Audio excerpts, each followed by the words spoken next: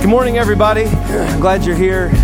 We are still in our series. We will be until about midway through December in the book of 2 Corinthians. And so you can turn there if you have your Bibles. If you don't have your Bibles, you can go on your phone. If you go to our live page, you can click. It'll give you all the scriptures that are there, as well as the other scriptures that we use this morning. And our series has been called The God of All Comfort. The God of All Comfort. And last week we looked at, and the theme of our series comes from 2 Corinthians, where God says, praise the God, Father of our Lord Jesus Christ, the Father of mercies and the God of all comfort. That's what Paul had them write. And if you remember, the reason Paul is writing this letter, it would be like you writing a letter to someone you cared about. Actually, family. It'd be like writing a letter to family. That's one of the things about our church. I was even thinking this morning that's very weird. Our church is very family-oriented, and what I mean by that is, if you come to our church, you'll probably be doing chores in the house pretty quickly, right? Because we set up and tear down every Sunday. We don't get it ready. We do, but we don't it's all here for you. After service, you'll see we tear it down. We put up chairs. And so there's very much a sense of you're going to be known if you come here, and you're probably going to be involved in some way, in some small way. And you'll probably think that it's not significant, but it is. And you need to take comfort in the fact that that's how God intends His church to work. It's not supposed to be a business. I'm not a CEO. I am a fellow member of the family. I happen to be given the privilege of being a shepherd, a pastor, an elder, an overseer, to care for the flock. And that's how I use my gifts and abilities. But I'm not the CEO of this corporation. And so I think sometimes we forget that that's how church is going to be. And then I think sometimes it's hard for us to feel comfort from God and the church because we typically often will interpret who God is and will interpret His family through the experiences that we've been through. So either bad experiences with the church or experiences we think this is the way family should be. And we don't actually read the Bible and find out what God's definition of His character and family is. We just say, well, I'm looking for what I want, what I'm comfortable with. And Paul, if you remember, has written multiple letters to the Corinthian church. This is one of his last letters that he writes. And in this letter, he's reminding them to say, look, I've written some really hard things to you. And at the end of where we're at today, 2 Corinthians, Paul, through the end of the book, starts to talk about some hard things. Again, the first part of the book, about the first 10 chapters, he's really just encouraged by them. He's just giving them comfort because of the way they responded to discipline. They responded to discipline, and especially in the letter of 1 Corinthians, by saying, wow, we didn't understand how God works. We didn't understand how broken the world is. We didn't understand how we needed to respond to that. Wow, now we do. And we actually took care of business among the family of God. And Paul hears word from this guy named Titus, who went to visit them. And Titus is like, you won't believe it, Paul. They've changed. They've changed everything. They actually believe not what their culture says, but how they grew up. But they actually believe in the God of the Bible. And they're holding people accountable to that. And it's amazing. And so Paul writes this letter to say, hey, this is super comforting, and you should be comforted for the way you've responded. And last time I spoke, which was 2 weeks ago, because last week I was very sick, I still have an ear infection, so you can pray for that. It's hard for them to treat me for infections because I'm allergic to almost every kind of antibiotic. So it gets really difficult. I've had multiple staph infections. They've landed me in the hospital at least once, almost twice. So, whatever, Lord, it's up to you. I find my comfort in you. My health is going to fade. It always does, right? And you're going to restore me or you're going to fully restore me in heaven. And so you can pray for me on that. I can't really hear, so it's like an echo chamber in my head when I speak. So it's really interesting. It's like I got reverb going on. But a couple of weeks ago, we talked about Paul writing about what biblical boasting and commending looks like. And commending means like applause, praise to someone. What does biblical boasting and commending look like? Because all of us boast and commend, right? But most of the time we don't do it from the perspective of God. Now, Paul continues this theme through the next kind of 2 chapters. We'll see it. But this week, what I want to look at is fools. Because last week he talks about boasting and commending, and we're going to look at that at the end of chapter 11. And this week, you're going to see where Paul talks about fools. And that's a hard word. You know, the idea of a fool. But the Bible actually tells us, and we're going to see today, that if we actually believe that God is the source of our comfort, if we actually believe that God is who He says He is, if we actually order our lives for the comfort of God and not the things of this world, we will be labeled fools. We will be labeled fools. Listen, there is nothing more foolish about our faith than that table, communion, the Lord's Supper. Jesus didn't say, hey, remember how powerful you're going to be in the Holy Spirit, and remember that you have resurrection power to do whatever you want. He said, when I'm gone, I want you to remember the crucifixion, the most foolish act humanity ever did, an act that you're going to have to allow yourself to go through over and over again, pick up your cross and follow me every day of your life, knowing that there's resurrection, knowing that you have spirit power, but understanding that the world's going to see that as foolishness. You see, we have a church today that when we go to the communion table, most of the time we're not thinking about dying to ourselves, we're thinking about getting something. We're thinking about receiving something that we don't have, or maybe some answer to prayer. That's not what that table's about. God can answer our prayers. He does. But that table declares, okay, Lord, I'm reordering my mind that the way I live my life doesn't make sense to this world. And I'm not going to find comfort, and I'm not going to find comfort from the people of the world if I live like you lived and give my life like you gave it. That's a hard message. It's a message of foolishness. We'll see. If you've got your Bibles, turn to 2 Corinthians 11:13. I'm going to go ahead and read the passage, and then we'll break it down. Verse 13, where we're going to pick up the letter of 2 Corinthians, he says, for such people are false apostles, deceitful workers, disguising themselves as apostles of Christ. And no wonder, for Satan himself disguised as an angel of light. So it is no great thing if his servants also disguise themselves as servants of righteousness. Their destiny will be according to their works. Paul says, I repeat, no one should consider me a fool, but if you do consider me a fool, he implies, at least accept me as a fool, so I too may boast a little.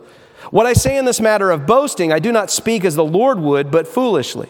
Since many boast from a human's perspective, I will also boast, Paul says. For you gladly put up with fools, since you're so smart.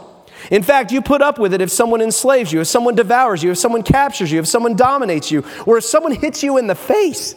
I say this to our shame, we have been weak. But whatever anyone dares to boast, I'm talking foolishly, I also dare. Are they Hebrews? So am I. Are they Israelites? So am I. Are they seed of Abraham? So am I. Are they servants of Christ? I'm talking like a madman. I'm a better servant of Christ with far more labors, many more imprisonments, far worse beatings, near death many times. 5 times I received from the Jews 40 lashes minus 1. 3 times I was beaten with rods. Once I was stoned. 3 times I was shipwrecked. I've spent a night and a day in the depths of the sea. On frequent journeys, I faced dangers from rivers, dangers from robbers, dangers from my own people, dangers from people who are Gentiles, from unbelievers, dangers in the city, dangers in the open country, dangers on the sea, and dangers among false brothers. Labor and hardship, many sleepless nights, hunger and thirst, often without food, cold, and lacking clothing. Boy, that is... Why don't you believe in Jesus? That's great. Let's all accept Christ and get a list like that for our life. Then he says, not to mention other things, there is the daily pressure on me, my care for all the churches. Who is weak? And am I not weak? Who is made to stumble? And do I not burn with indignation? If boasting is necessary, I will boast about my weakness. The eternally blessed one, the God of Father and Lord Jesus Christ, knows I'm not lying. In Damascus, the governor under King Artaxerxes guarded the city of Damascus in order to arrest me. So I was let down in a basket through a window in the wall and escaped by his hands. It is necessary to boast. It is not helpful, but I will move on to visions and revelations of the Lord. So Paul is writing, he's picking up this story. There are people who are fools challenging his apostleship, saying, Paul, you're not really a follower of God. And they're actually using this list he gives as a reason for why Paul hasn't walked with God. All these bad things have happened to Paul because he's not really with God. If you come and follow us, we're going to make your life better. You won't have shipwrecks. You won't have problems. We're going to build great things. And Paul's like, let me compare my list to their list. Let me tell you what fools look like and fools talk about, and what people who understand their mission in the world and what it means to serve God talk about. Let's just lay it out there, Paul says. He says, I don't want to have to do this, but I'm going to do it. That's exactly what Paul is writing to encourage us because we're going through these things. And he's encouraging us because he doesn't want us to fall for it. He doesn't want the Corinthian church to fall for these false teachings, right? Does it mean that God doesn't do blessings? No. Paul in other places lists all the blessings of God that he's done in his life. But our boast is supposed to be about him. And so when Paul says, look, I'm going to boast, then he lays all this out. And it's the wrong things we boast about. And even people that would boast about it, there were those running around saying, oh, I've done some hard things for God. Paul's like, really? Really, you've done some hard things for God, Matt? You got sick for a few days? Ooh, rough. How many snakes have you been bitten by? I mean, 0. Oh, bummer. Shipwrecked? Nah, I tipped over a canoe one time, Like we want to boast about how spiritual we are and Paul's like, stop it. Just stop. And that's exactly where we pick this up. In 2 Corinthians 13, he warns about these deceitful workers, right? He says they disguise themselves as apostles. They want to give you a list of all the things they want to boast about. Paul tells us, as we just read, I don't want to boast about these things, but I have to. I should be boasting about Christ, but because these people are running their mouth, now I have to defend what's real because they run their mouth about stuff that's not real. I wish we could just talk about God all the time, but I can't because I got to defend all these other things, Paul says. He says, and no wonder Satan disguises himself as an angel of light. Do you realize that almost every religion in the world is founded on the idea that they saw an angel or had a vision, a bright light vision? Buddhism, Hinduism, Islam, all of them, they saw an angel, they saw a bright light, and they made their religion up. All of them. So was that all God? No. Listen, if you think all paths lead to the same way, I guarantee you, you have not read the texts of other religions and compared them to the Bible. You haven't. Listen, there's a war in the Middle East for a reason, because people who actually read the books and believe the faith that they say they believe, know they don't match up. That's why they're willing to die to fight over it, because they know they don't match. It's not like they're doing bad things. They're actually true followers of their religion. The people that aren't fighting are the ones that really don't believe in their religion. What they believe is in the religion of this world, which is just survive, have a good life, get through it, and in the end, well, you hope you go to heaven because you've been a good enough person. There is no religion that teaches that fully. Like, Christianity is the only religion that says you can't work your way to heaven. That's what makes Christianity. Whenever I doubt my faith, believe it, I doubt my faith. I doubt my faith often. The foolish thoughts come into my head. I act like a fool. And when I start doing that, I start doubting my faith sometimes. And every time I start to doubt my faith, I just think the idea of grace and that table is so radical. Like, Christianity is the first, you've heard me say this, Christianity, what Paul's writing about, what the Bible talks about, it is the first religion you should dismiss and then check out all the other ones. If it's not true, throw Christianity to the side and move on. Throw Jesus to the side. Do not use Jesus for your model of a good life, because that's not what he said, that's not why he came, and that's not what the Old Testament prophesied about him. Do not use him. Just kick him to the curb and go follow Buddha. Go follow Muhammad. Don't add him in. Like, that's what Paul is trying to get them to see, because there are people deceiving them. And listen, this is no different than our day. And Paul later, we'll see in a moment, says we love fools because we're fools sometimes. But to give you some encouragement, he says the great things, he says, they disguise themselves, but look, he says their destiny will be according to their works. If you just take a moment and see the logical progression of their works and their life, you'll be all right. It amazes me how many people want to follow, for example, Marxism, secular humanism, that there is no God. Do you realize how much of a disaster Karl Marx's life was? Like, we love people's ideas without watching their life. Do you know that Sigmund Freud, his entire family hated him. His children despised him. And we take his knowledge and lift it up as like this beautiful, wonderful thing. And I'm like, I don't want my kids to hate me.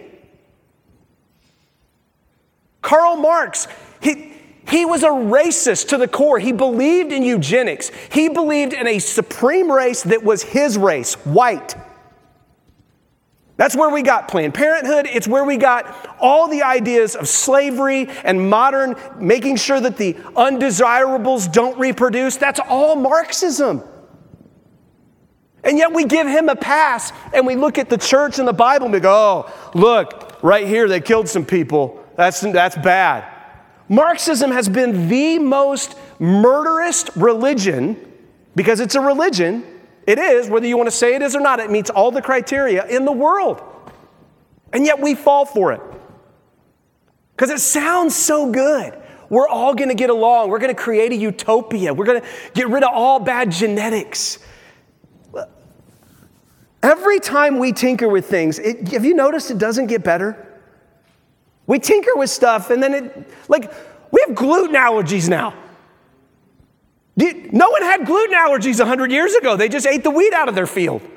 But we've been tinkering with stuff. Now, I'm not blaming. I'm just saying that's what we do, and it doesn't always end up better. Now, does it end up better in terms of we tinkered with gluten, and now we fed more people in the world, and starvation is at an all-time low? Yeah. But you got gut problems, too. Like, you kind of crap yourself a lot more. But you're not dying so you're going to live a little longer. Listen, I'm just saying, we're so foolish and we love to listen to fools. Look at what Jesus said. Jesus said, beware of the false prophets who come to you in sheep's clothing, but inwardly are ravaging wolves. You'll recognize them by their fruit. Take any religion out to its logical conclusion, please. Take any belief system out to its logical conclusion. Do not believe something until you take it out to its logical conclusion. Just stop doing that. Say, okay, if I believe this, then this, then this, then this. Now, does that match with what's true in the world? Is there anywhere in history, because God says there's nothing new under the sun, take things out to their logical conclusion. We don't do that. Why? Because we love foolishness. I just want to be happy. I just want to feel good. Okay, well then here's a drug. Yeah, it'll make you feel good for a while, but man, you're going to come down off of it. Ephesians says this, and this should encourage you. If you think to yourself, man, I think I am a fool, because I think that all the time. Ephesians says, for you are saved by grace through faith. This is not of yourselves. In other words, you can't produce this fruit yourself. It's God's gift. Not from works, so that no one can boast. Boast about what? Boast about their works. See, when Paul went to defend himself, like we read, Paul didn't defend himself and say, look at all the great things I've done and the results I have. His list was, look at all the garbage that has happened because I've been faithful to God just to do very simple things and preach the gospel. You may be someone like me. When I read Ephesians 2 for the first time, I thought to myself, I've been trying my whole life like a fool to earn my way to God. And when I read that verse for the first time in my life, I realized, and I grew up in the church. Every Sunday, missed 5 Sundays of church my whole life with good people. This was not a bad church. This was a good church. And I did not understand the gospel. I was such a fool. And God said, Matt, it's not about your works. It's a free gift. I'm offering you a relationship with a family. And once you accept that relationship, you are no longer a fool. You are a child of mine. And you may act foolish. Listen, to those of you who have made a decision to follow Christ, you may still act foolish from time to time, because that's what kids do, right? It doesn't matter if they're 70-year-old kids or 7-year-old kids. They just act foolish sometimes. That's why we need people in our lives to look at us and go, quit acting foolish. Just stop it. You're being an idiot. Like, I need that. You need that. Right? God says, that's the purpose of this relationship with me, that I want to give you the guarantee that you are a part of my family, and then I want to give you a spiritual family so that now you can allow me to produce the fruit in you, not you trying to do it on your own works, which make you look like a fool. Because there's nothing we hate more than braggers. There's nothing we despise more than people who walk around and brag and brag and brag. It just makes you want to vomit. And yet that's what most people believe and do about religion. Islam, Buddhism, Hinduism, Confucianism, whatever it is, it's all about doing all these works so that we'll be remembered by someone and get to some result. And the Bible says that is foolish religion. That is not biblical Christianity. That is not ancient Hebrew religion. That's not what it is. Paul goes on to say this. He says, I repeat, no one should consider me a fool. He's like, look, all the fools are calling me a fool, right? We have a battle all the time. You're a fool. No, you're a fool. No, you. Like, this is like 2-year-olds. Like, it's a kids, right? You. No, you. That's what we do. Paul says, look, don't consider me. But, he says, even if you do consider me a fool, at least, look at this, accept me as a fool so that I can boast too. In other words, you're telling me to shut up, but you won't tell the actual fools to shut up. So you know what? If you're going to put up with them, then how about you put up with me too for a minute and be a little foolish and tell you a few things?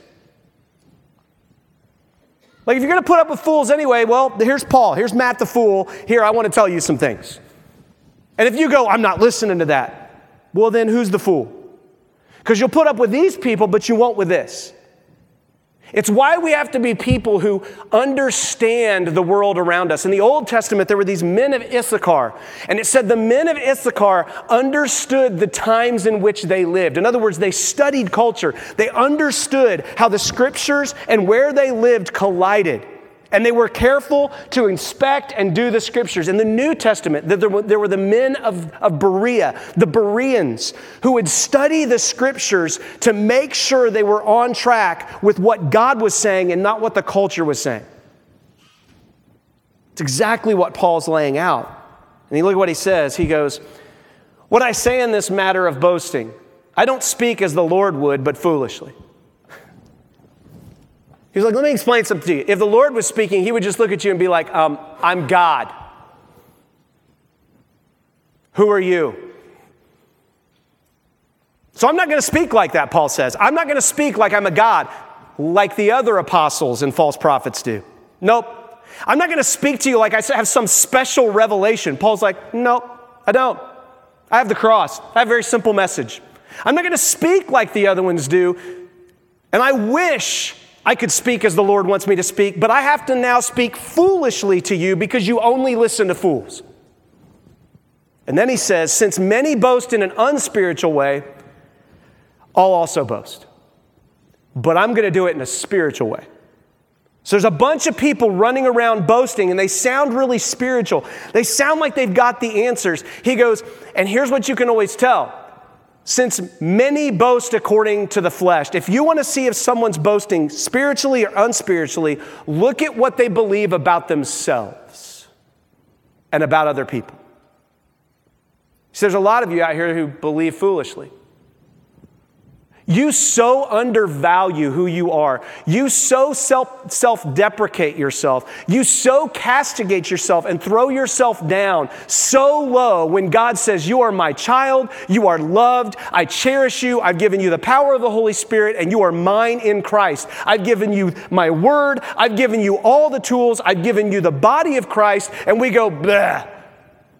It's about me, and I'm miserable, and God's like, that's boasting you're boasting. You're telling God about your flesh. And God, don't do that.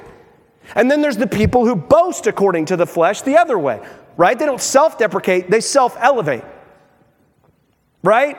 And they boast and say, look at what I've done. And if you just did what I did, and here's my stack of books. These are the books I've written about how to do church and do life. And if you just do these books for, $999 and become a part of my coaching seminar, then everything's going to turn out well for you. What if God does it? Do you know how well, church growth books work in Iran? They don't work. At all. You want to know why? Because when they find out you're a Christian, they just kill you. Well, the books don't work. No, they don't. They don't work. Because it's not about getting some fleshly reward. It's about getting an understanding that you've been given a new life and that you crucify your flesh because you're so confident in a flesh and in a heaven and a new earth that's coming. I don't need Mr. Musk to take me to Mars. God's going to create a new earth here. He's going to take all the mess we've made and made it new. I don't need to go to Mars. I'm good. But yet we're so excited about, let's colonate Mars. Great. Go colonate Mars. I just stay here and tell people about Jesus. Now, somebody might have to travel to Mars to tell them about Jesus. I don't know. Maybe that'll be you. But we get so caught up in these foolish things, and Paul's like, I hate talking about this. I don't want to talk about these foolish things, but I don't have an option because you are so used to listening to unspiritual, foolish ways that I have to use those ways to drag you in to get you to see the truth. That's what he's saying. Look at what Psalm says. Psalm says, I will praise the Lord at all times.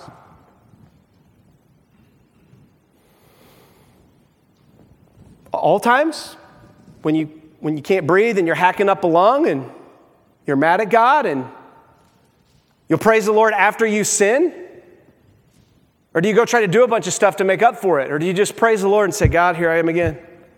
Gosh, I'm a mess. Thank you that you love me. Thank you that you're a good father. I admit it. I'm not trying to cover it up. Dang, He goes on, he says, I will boast in the Lord. The humble will hear and be glad. Most of us, when we hear God's word, we're like, when will it be over?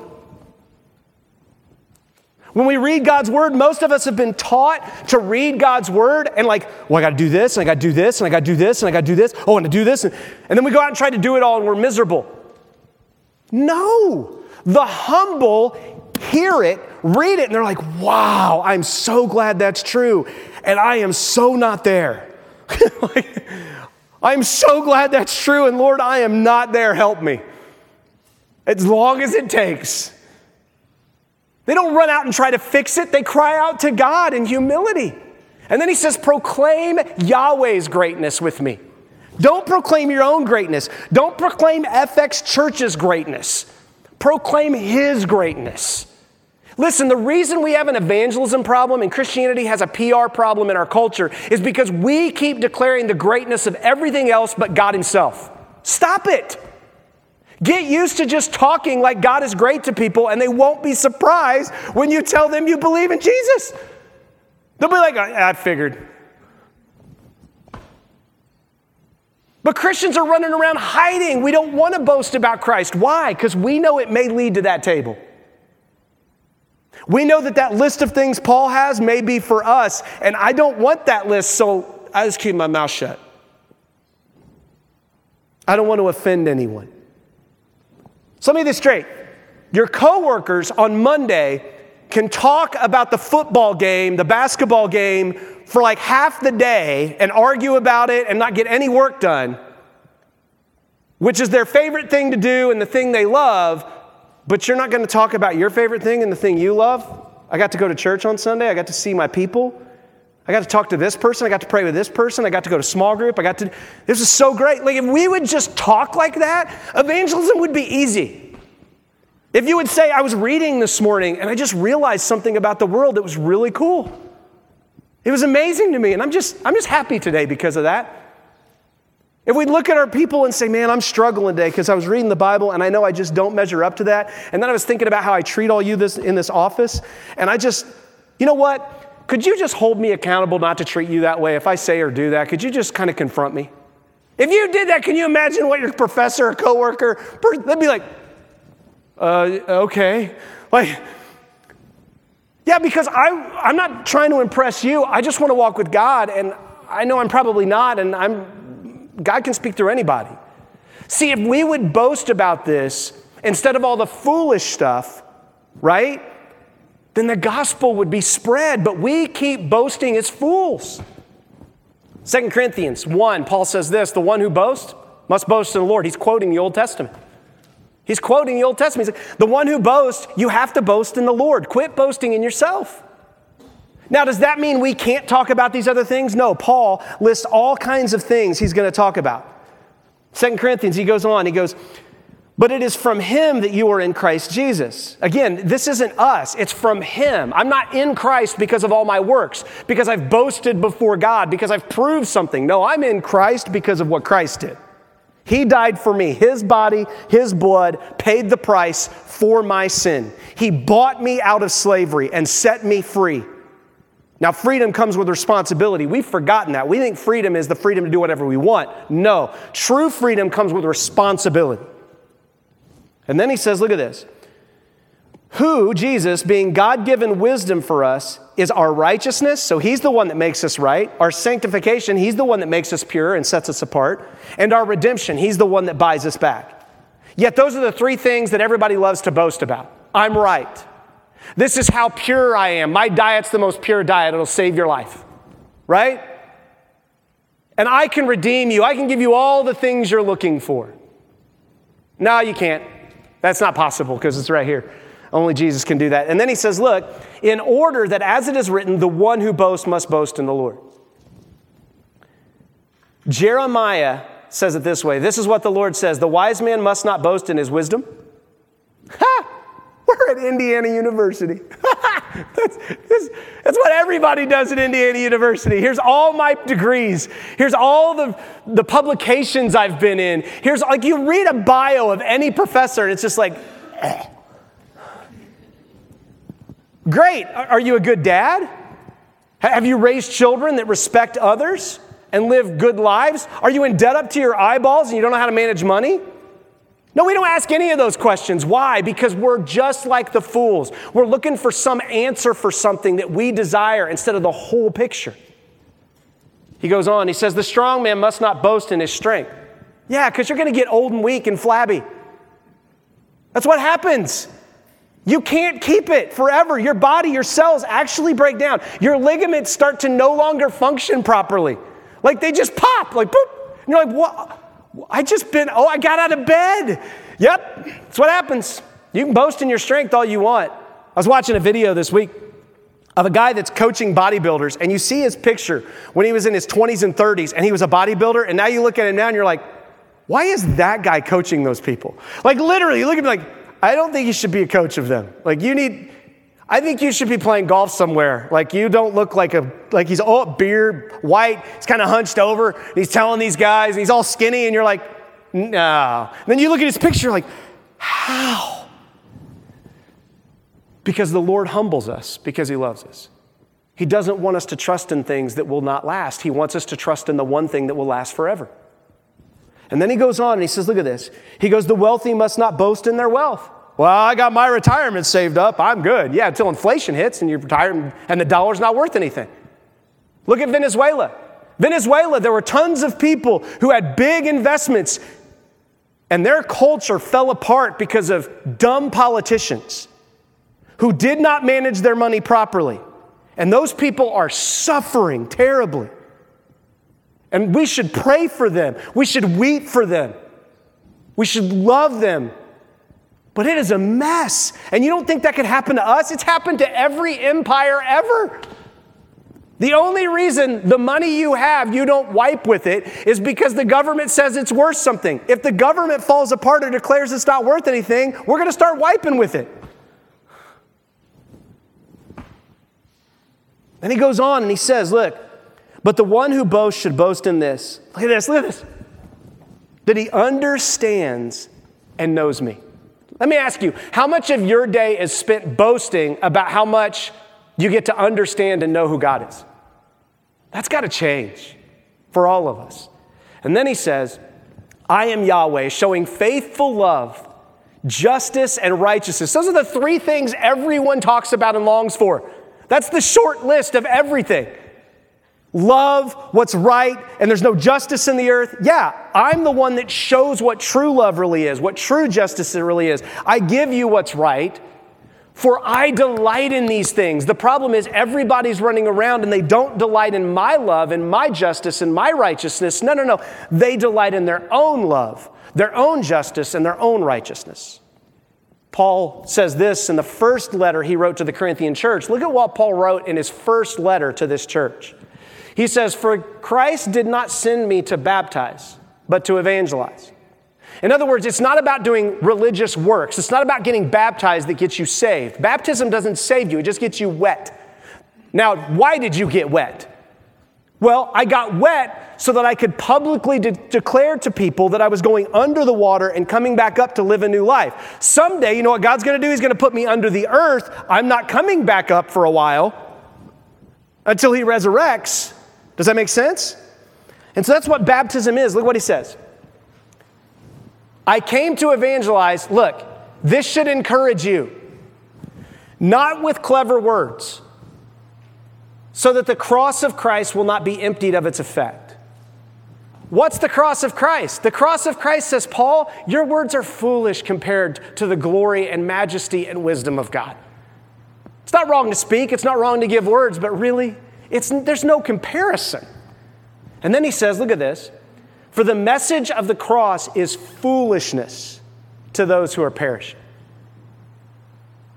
See, if you're perishing and you're dying, there's two options you have. And I've seen it as a pastor.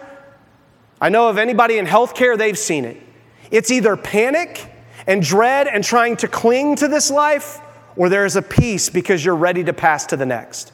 There is no in between when people come to the end of their life.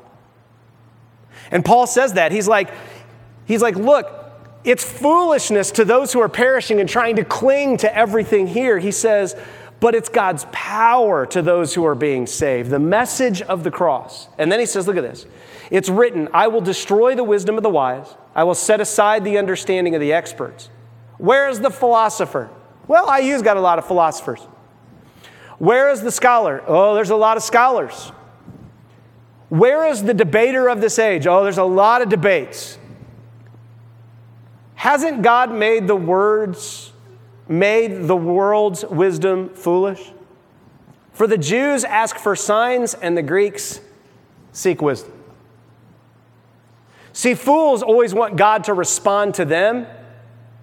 Wise people know that God's already responded to them, and they just want to surrender to what he wants. He goes on and he says, look, but we preach Christ crucified, a stumbling block to the Jews and foolishness to the Gentiles. The Jewish people know they're supposed to suffer. They understand that, but they don't understand that there's already a Messiah who's paid the price for them. And the Gentiles, they don't want to suffer. They think they can be Alexander the Great or Napoleon and take over the world. That's why we love hero movies, because they win. And Jesus was like, no. You've got to go back to the beginning. You've got to be able to surrender your life. Paul goes on to say this. He says, for you being wise, 2 Corinthians 11:19, gladly put up with fools.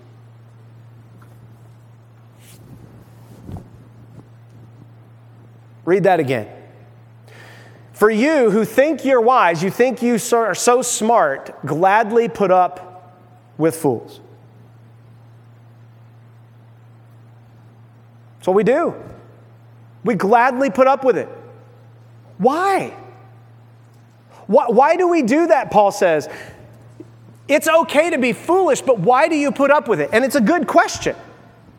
It's a good question to say, why do we put up with foolishness? Well, because they're children. We're all children, and we need to be discipled. The question is, well, are you putting it up because you want people to get better, or are you putting up with foolishness because you don't want to fight? And that's what Paul's getting to. Look at what Psalm says. Psalm said, the fool says in his heart, God does not exist. They are corrupt. They do vile deeds. The fool says in his heart that they can figure out this world and the universes and the multi-universes. And then they get proven wrong and they realize, no, I can't figure this out. This is way bigger than anything I thought. Do you realize that at the end of the 19th century, going into the 20th century, so the late 1800s, they actually believed that all the information in the world was getting ready to fully be known. It was a wide-held scientific belief that they were actually going to come to a place of we're going to understand everything. And then the Industrial Revolution happened that began to give us options to look into space, that began to teach us germ theory, and all of a sudden we started finding universes we didn't even understand, and all of a sudden it was we are never going to understand everything. Proverbs says, over 80 times, Proverb uses the word fool or foolishness. It says this: the fear of the Lord is the beginning of knowledge. Fools despise wisdom and discipline. How do you like being disciplined? Fools despise it. I don't want to be disciplined. I want to do my life my way, the way I'm supposed to do it. That's foolish. You're going to end up, no. It says, learn to be shrewd, you who are inexperienced. Develop common sense, you who are foolish. See, you can't learn if you don't think you're foolish. If you think you're foolish, you can learn. Because I need to learn something. He goes on, he says, a fool's way is right in his own eyes, but whoever listens to counsel is wise. I got this. I know this. I can fix this. Every time I go there, I'm like, oh no. When I hear myself say that, I'm like, something's going to blow up. Something bad's going to happen, and it does every time. Whenever I'm working on cars, for a number of years, I was like, oh, I can do this. Now I know to pray about the pesky bolt, right? I always pray when I go to fix a car for the pesky bolt, and it's never, I do pray, God, I don't want a pesky bolt, but I know it's coming because God is more concerned about teaching me patience than he is about the pesky bolt. And so I know it's coming, so then I'm like, God, give me patience to endure this pesky bolt. Give me patience. I was helping somebody with their car one time, Mark Johnson, who we prayed for, who's bringing some students from Iowa, right? Helping Mark with a car repair, and you had to drop this frame bolt down to get the alternator. We're just changing the alternator out. Should be an easy job. Not on this car. It was a Nissan Rogue, by the way. Don't buy one. Anyway, so I'm pulling this bolt, and the frame bolt, it's a bolt this long, about that big around, breaks off. It's the bolt that holds the whole frame of the car together on the front end. And it's snapped off inside the shaft.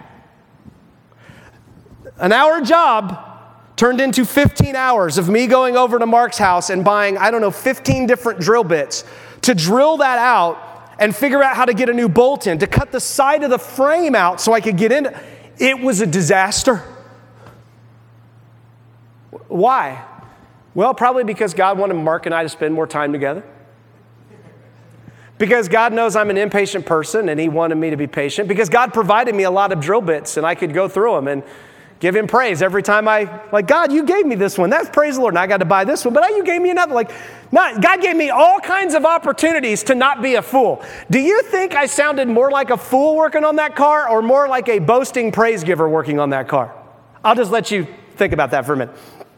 See, this is what we have to decide. Paul goes on, he says this, in fact, you put up with it if someone enslaves you, if someone devours you, if someone captures you, if someone dominates you, if someone hits you in the face. I say this to our shame, we have been weak. Look, we're supposed to be weak. That's the message next week. Next Sunday is weakness. We're supposed to be weak, but we're not supposed to be fools in our weakness. Don't be a fool in your weakness. See, fools say this, well, I'm just taking it all for the glory of God. Yeah, I just have to let everybody beat me up. And no. Well, Jesus said, turn the other cheek. Yeah, and he's coming back someday with a sword and he's going to annihilate the earth by fire. He's got two sides. So does that mean I take everything into my own hands? No, that's foolish, right? You're still weak, but don't use your weakness in a foolish way. Use it in a wise way. Don't put up with your brother being enslaved. Don't put up with it. The church did for a long time. To our shame, it led to a civil war and over 500,000 people dead because we wouldn't follow the biblical advice right here. It's written. And Christians were running around. Well, God says we can enslave people. Well, yeah, you can do a lot of things. But is it wise? Is that the way we're supposed to use our weakness and our brother's weakness? If someone devours you, well, I just got to be devoured. No, you don't. You don't. And if you put up with it and you don't confront it and don't walk through it and don't invite other people into the process, then you have the spiritual and physical abuse problem that we have in the church. Now, does that mean you get to do whatever you want? No. You got to involve other people, right? If someone hits you in the face, do you just, got to let them hit the other side? Well, maybe you do, maybe not. Maybe they're going to hit you and hit the other side, and then they're going to come in and kill 10 other people. Maybe you need to step up to say no more. This is what was being practiced when Hitler was taking over. The reason Hitler got so much power when he did is because everyone used this verse to say, well, we can't go into another war. That cost a lot of lives. We just need to be spiritual. We just need to pray for him. We just need to pray. He's an evil dictator who's addicted to meth. I don't think he should be leading the world's powerful army. And finally, Winston Churchill said, enough is enough. Quit appeasing this man. Is it costly when we do that? That's exactly why Paul gave his whole list of credentials. It's going to be costly to you if you stand up for what's right. If you don't play the fool and you actually live wise. You see, we're a weak church today. We either pretend to be strong when we're weak, or we act strong and think we're not weak. And God says it's both. You have to trust me. You have to walk with me. You see, Paul and most of the other apostles would be labeled abusive today for their words and the way they handled people. They would. You can't say that. You can't do that. Now, did Paul beat anybody up? Nope, they didn't. They didn't lay hands on people except to heal them. See, because like our world, we've come to what Paul was battling, which is pragmatic, therapeutic, moral deism. I've said this almost every week we've been in this series, or most weeks. We say whatever works is not foolish, whatever makes me feel better is not foolish, and whatever I deem is moral because it works and it makes me feel better is not foolish. And God leaves me alone to play the fool. Deism is he's out somewhere and he's not actually a part of my life. I can do whatever I want and someday he'll judge me. No, that's not what the Bible says. He goes on and says this, but in whatever anyone dares to boast, I'm talking foolishly. Paul's like, I don't want to boast, but anyone dares to boast, I also dare. Look at this list, okay? We're going to go through this quick. Look at this list. There are people walking around saying, I'm from Abraham. I've got the first 5 books of the Old Testament memorized because that's what Jewish school was. You had to memorize the Torah. Like, I'm a Hebrew. I grew up in the church. My daddy and my grandpappy and my great-grandpappy, they were all pastors. Paul's like, what? He goes, okay, look, I'm going to boast a little bit here and I'm going to talk foolishly because I have to, because you're listening to these people who bring you this garbage. So they say they're really great Hebrews. So am I. Paul was a Pharisee. That meant he had the whole Bible memorized, not just the first 5 books. And remember, the educational standard for a Pharisee was this. He was still speaking when another message came, and keep going until we tell you to stop. That's how you qualified to be a Pharisee. You had to keep reading by memory. All of it until they said, that's enough. And then they would drop another verse and do the same thing. And you'd have to pick it up and begin to read it. That was the Pharisaical training. Paul's like, you think you're Hebrew? I had this entire book memorized and I missed all of it. I was a fool. And then he says, are they the seed of Abraham? In other words, can they trace their lineage all the way back to Abraham, which was a really big deal at that time? Paul's like, I can.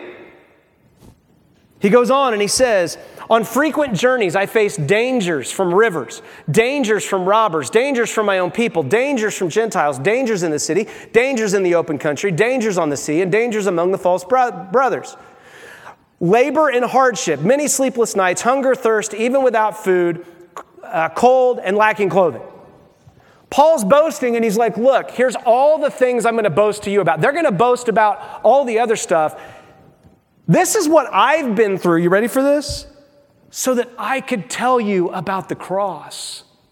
So I could tell you about Jesus. So I could tell people who have never heard that there is hope for them in the midst of suffering, in the midst of this foolish world, in the midst of their own foolishness. That those people who recognize the foolishness of themselves in the world, he's like, listen, I faced all of this stuff.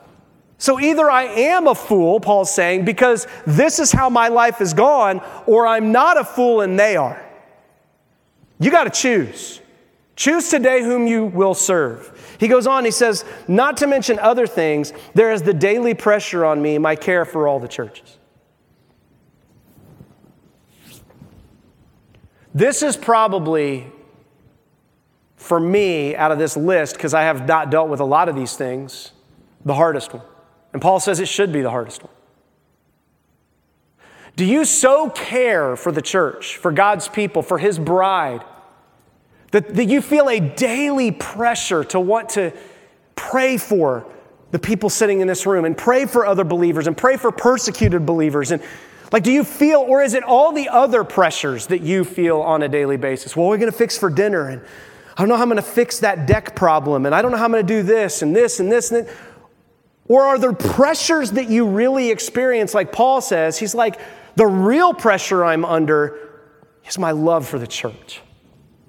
Listen, there is no pressure I feel more deeply than the fact that I know that I don't measure up to lead this church. It is the thing that weighs on me every day. Why me, Lord?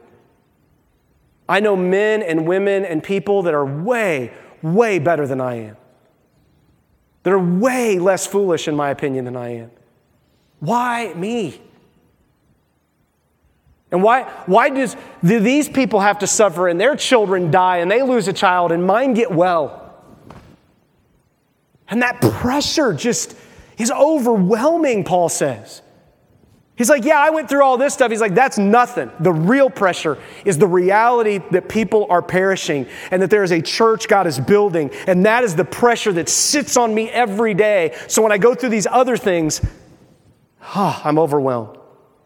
He goes on and he says, hey, here's the deal. Who is weak? I'm not weak. I mean, last week, Paul said what? Or 2 weeks ago. He's like, I can't speak, right? I'm a terrible speaker.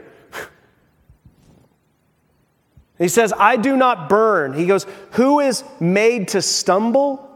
And I do not burn with indignation? You don't think I struggle and stumble? When we get into chapter 12 next week, Paul talks about his struggle 3 times. God, take this away from me. And God's answer to him 3 times was, my grace is sufficient for you. I've taken care of it, Paul. Quit praying about this. You're just going to have to deal with it. But that's real life.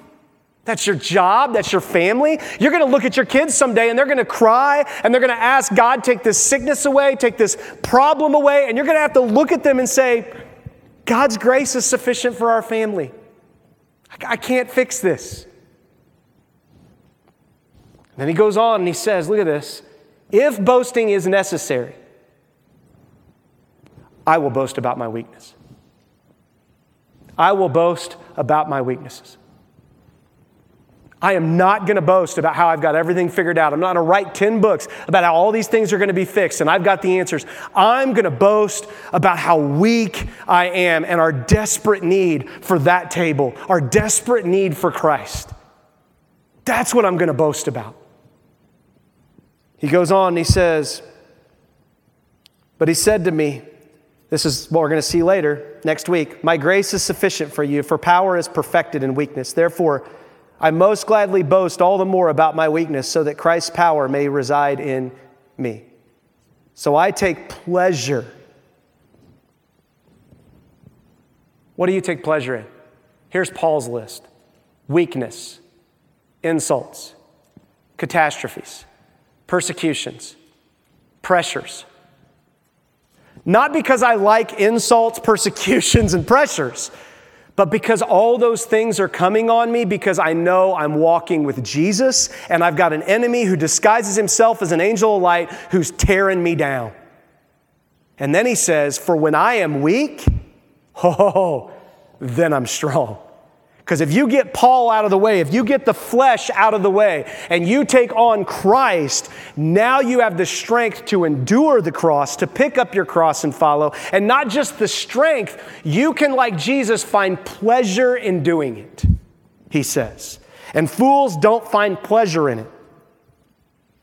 You see, there are no solutions in this life, folks. There are just trade-offs. Thomas Sowell said that. There are no solutions in their life. They're just trade-offs. You're just picking trade-offs. Paul says it's better to be unmarried. Well, yeah, but men live typically 7 years less if they're unmarried. Women, you still live the same amount whether you marry or not. But men are in a desperate position. Married men in our culture live 7 years longer than single men. Well, but it's better to stay unmarried. Well, it might be. Just know that you might die early and that may be better for you. He goes on and he says this.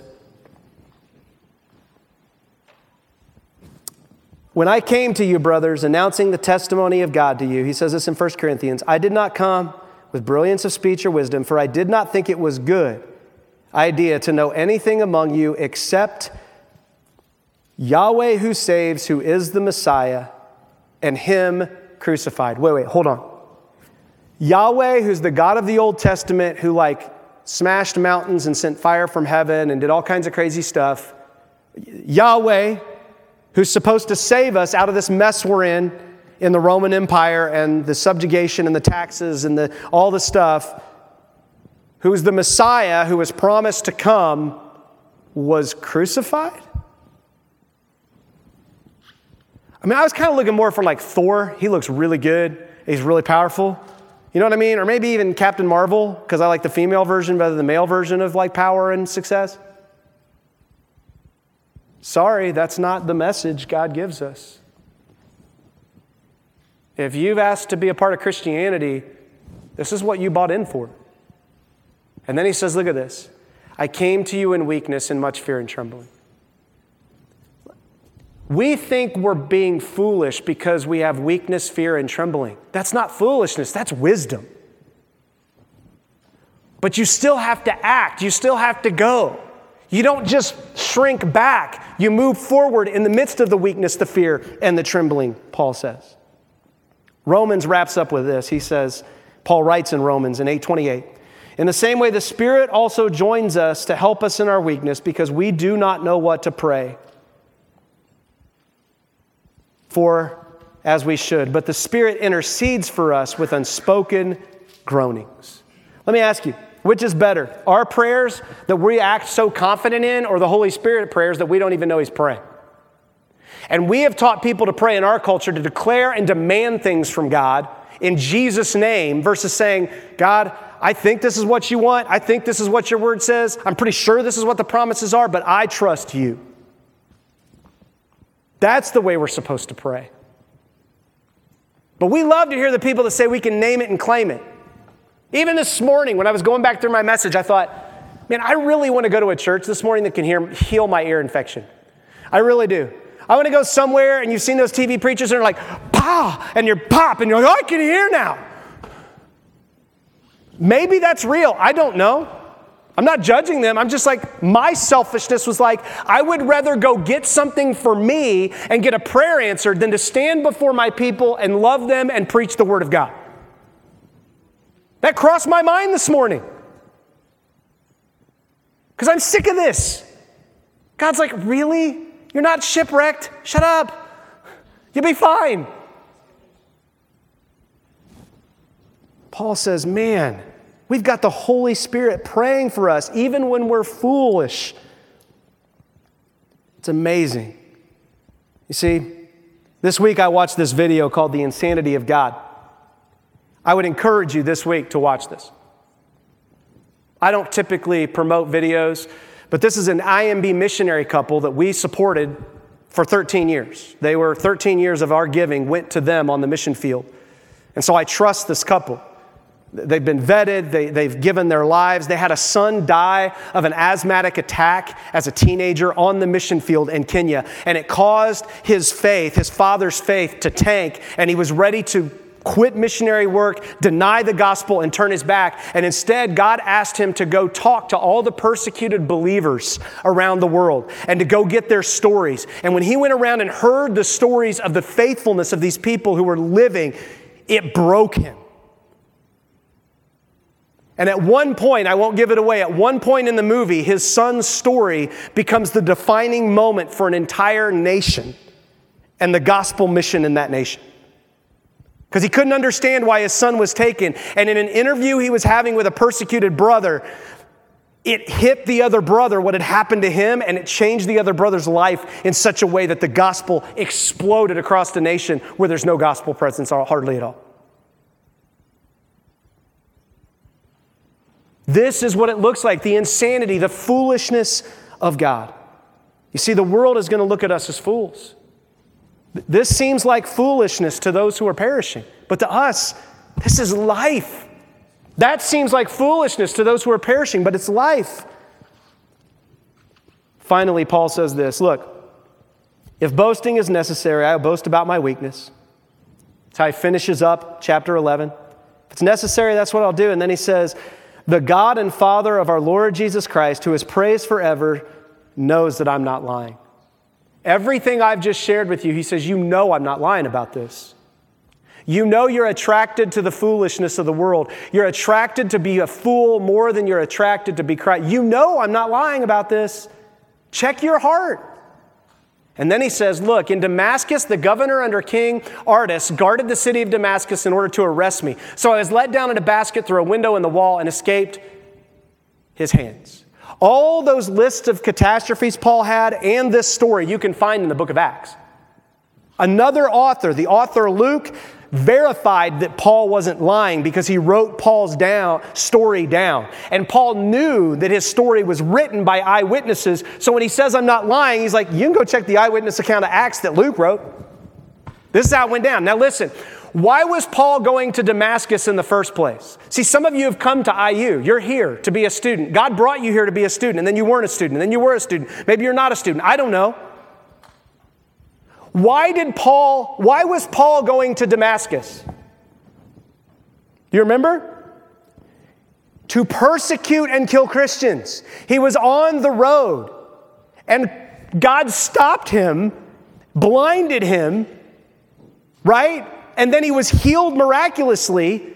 So now Paul, who's the guy that was coming to Damascus with government papers to kill Christians, is now in Damascus and has to tell them, I'm not doing that anymore. I'm a Christian now.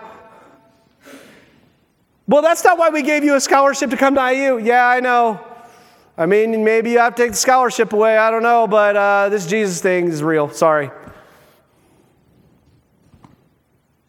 So now Paul's in Damascus, and he's like preaching the gospel, and they want to kill him. Why? Because he's a traitor. And he's like, it got so bad for me. He's like, look, if you believe in pragmatic, moral, theistic deism, just this story's enough. I was going to Damascus with everyone loving me in the world. The Romans, the Jewish religious leaders, everybody was like, Paul, it was Saul, Saul, we love Saul. He's going to get rid of these Christians. Then I get to Damascus and now everyone wants to kill me. It got so bad, they had to lower me in a basket. Can you imagine that?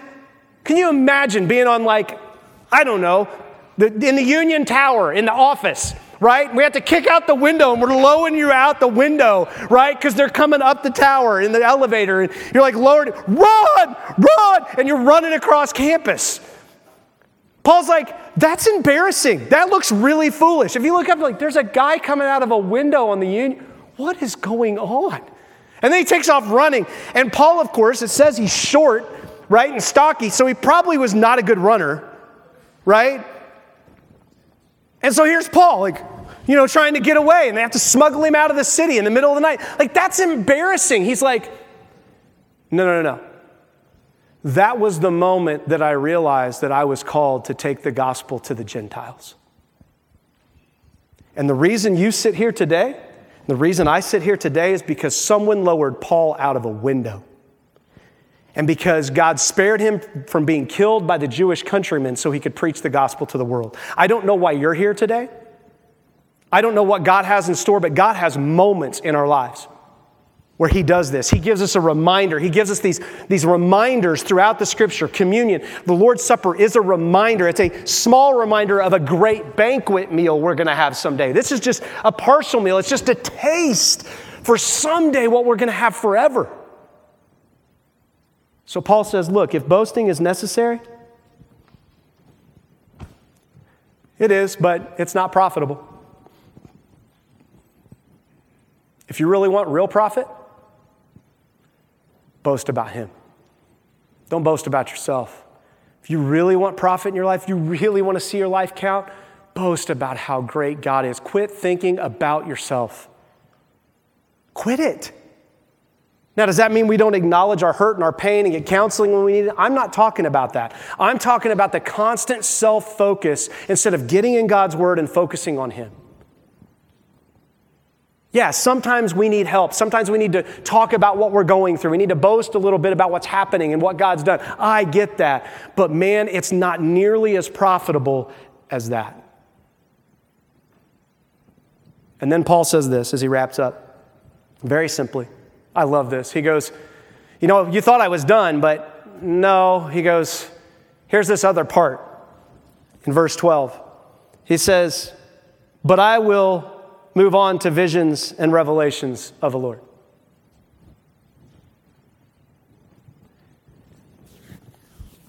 So I've talked about foolishness and visions but here's the deal. You think, well, yeah, that's why I want these big, giant visions and revelations. And Paul's no, it's not what this is about. It's about the cross. This morning, let me ask you, are you a fool? Don't say that out loud. Are you a fool? I am. I want to be. I want to be a fool for Christ. I want to be someone that finds my full comfort in who God and Christ is. And the belief that he has saved me and that he bought me with a price and that I'm his child, loved and cared for. And I don't want to be a fool in a way that causes my destruction. Some of you may never have accepted Christ, that when it says the fool believes in his heart that God doesn't exist, that you've been struggling with that. Maybe it's time for you to finally give up on trying to find all the comfort of this world and come to God and say, you know what, I'm done. I've been a fool and I want to trust you. And he says, I will comfort you. I want to be the father you never had. I want to give you a family you never thought was possible. That's what God tells us. And for some of us in this room, we're still acting foolishly. Let me encourage you. You'll see next week what Paul talks about, that will probably never stop. You will keep doing foolish things. But the best part about it is that you can this morning rejoice and smile because of what Christ has done for you.